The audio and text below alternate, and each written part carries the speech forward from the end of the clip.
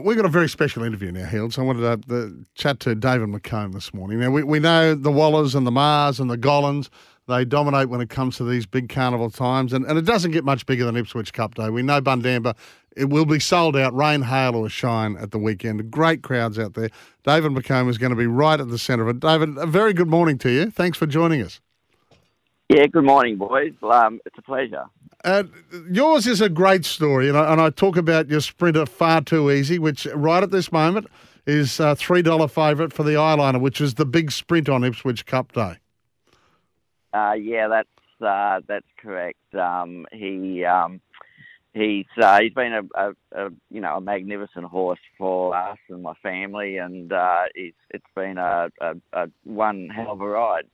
Yeah, that is what your stables and your environment seems to be about, Dave. Your family and your mates. You started as a jockey who got a bit heavy, I read. How does it work going into training? Does a trainer sort of say, "Hey, why don't you try a bit of this?" How do they do it? How'd you move? Look, the merge was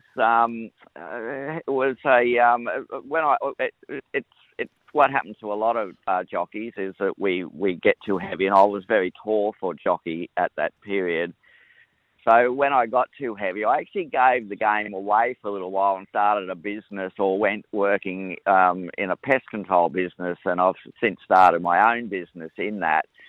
But the urge to get back into it, I used to break in a lot of horses. I used to pre-train a lot of horses, and I was always offered horses to train, and this is back in the 80s.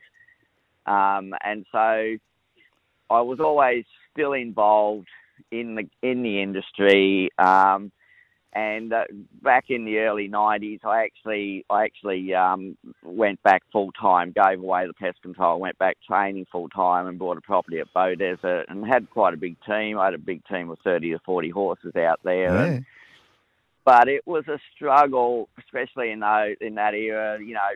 The economic environment wasn't good. The interest rates went up, and I struggled. And financially, it wasn't viable. So I went back into starting my own business again in pest control, and always with the view that as I got older and when I reached 60, I would be in a position to not have to worry financially, and that's what I've done. And I've set myself up with a property at Mooloolaba, and everything is going great. Yeah, that's fantastic. And I mean, you've had some health issues as well. I read, there was a brain bleed back in 2010, so it hasn't been easy. And then, of course, the floods came through, mate, and almost knocked you about too. Yeah, look, Pat, I did have a bleed on the brain, and I was diagnosed with what is called a cabanoma, and it's something that we can't do anything about. We just have to keep an eye on my blood pressure, different things, just look after myself. And that bleed was 13 years ago. Now I could have another one at any time, but I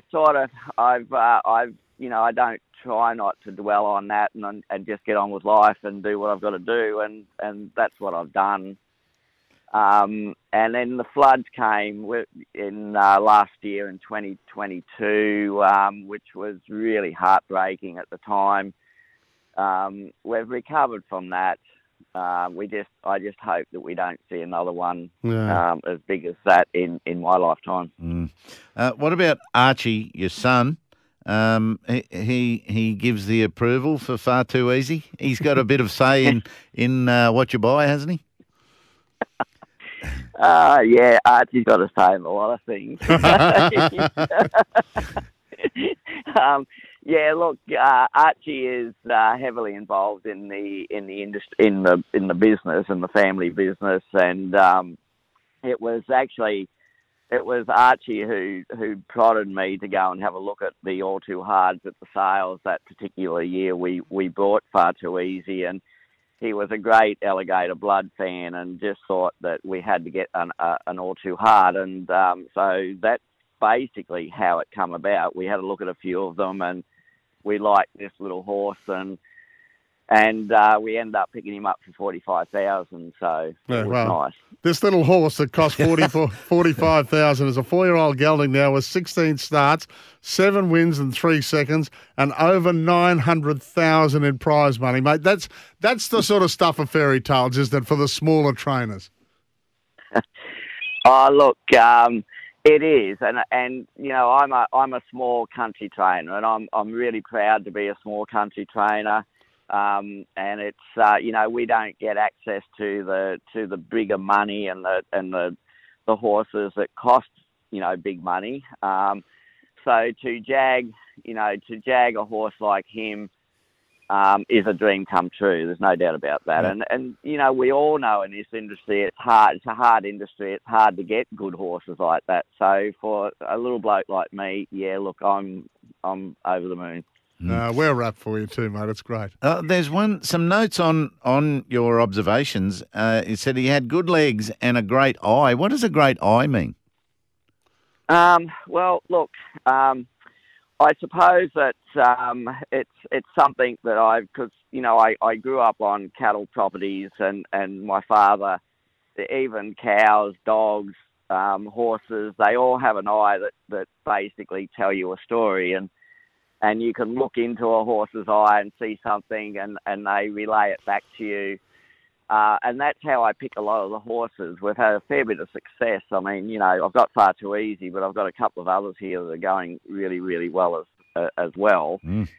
And so they have an eye that just tells you a story, and you look at and you can see something within their soul that says, you know, I've got something about me. You know, you've got to buy a horse that's got good conformation. You've got to buy a horse that's got good legs, and I try and buy a horse that's got a good eye, and those three combinations.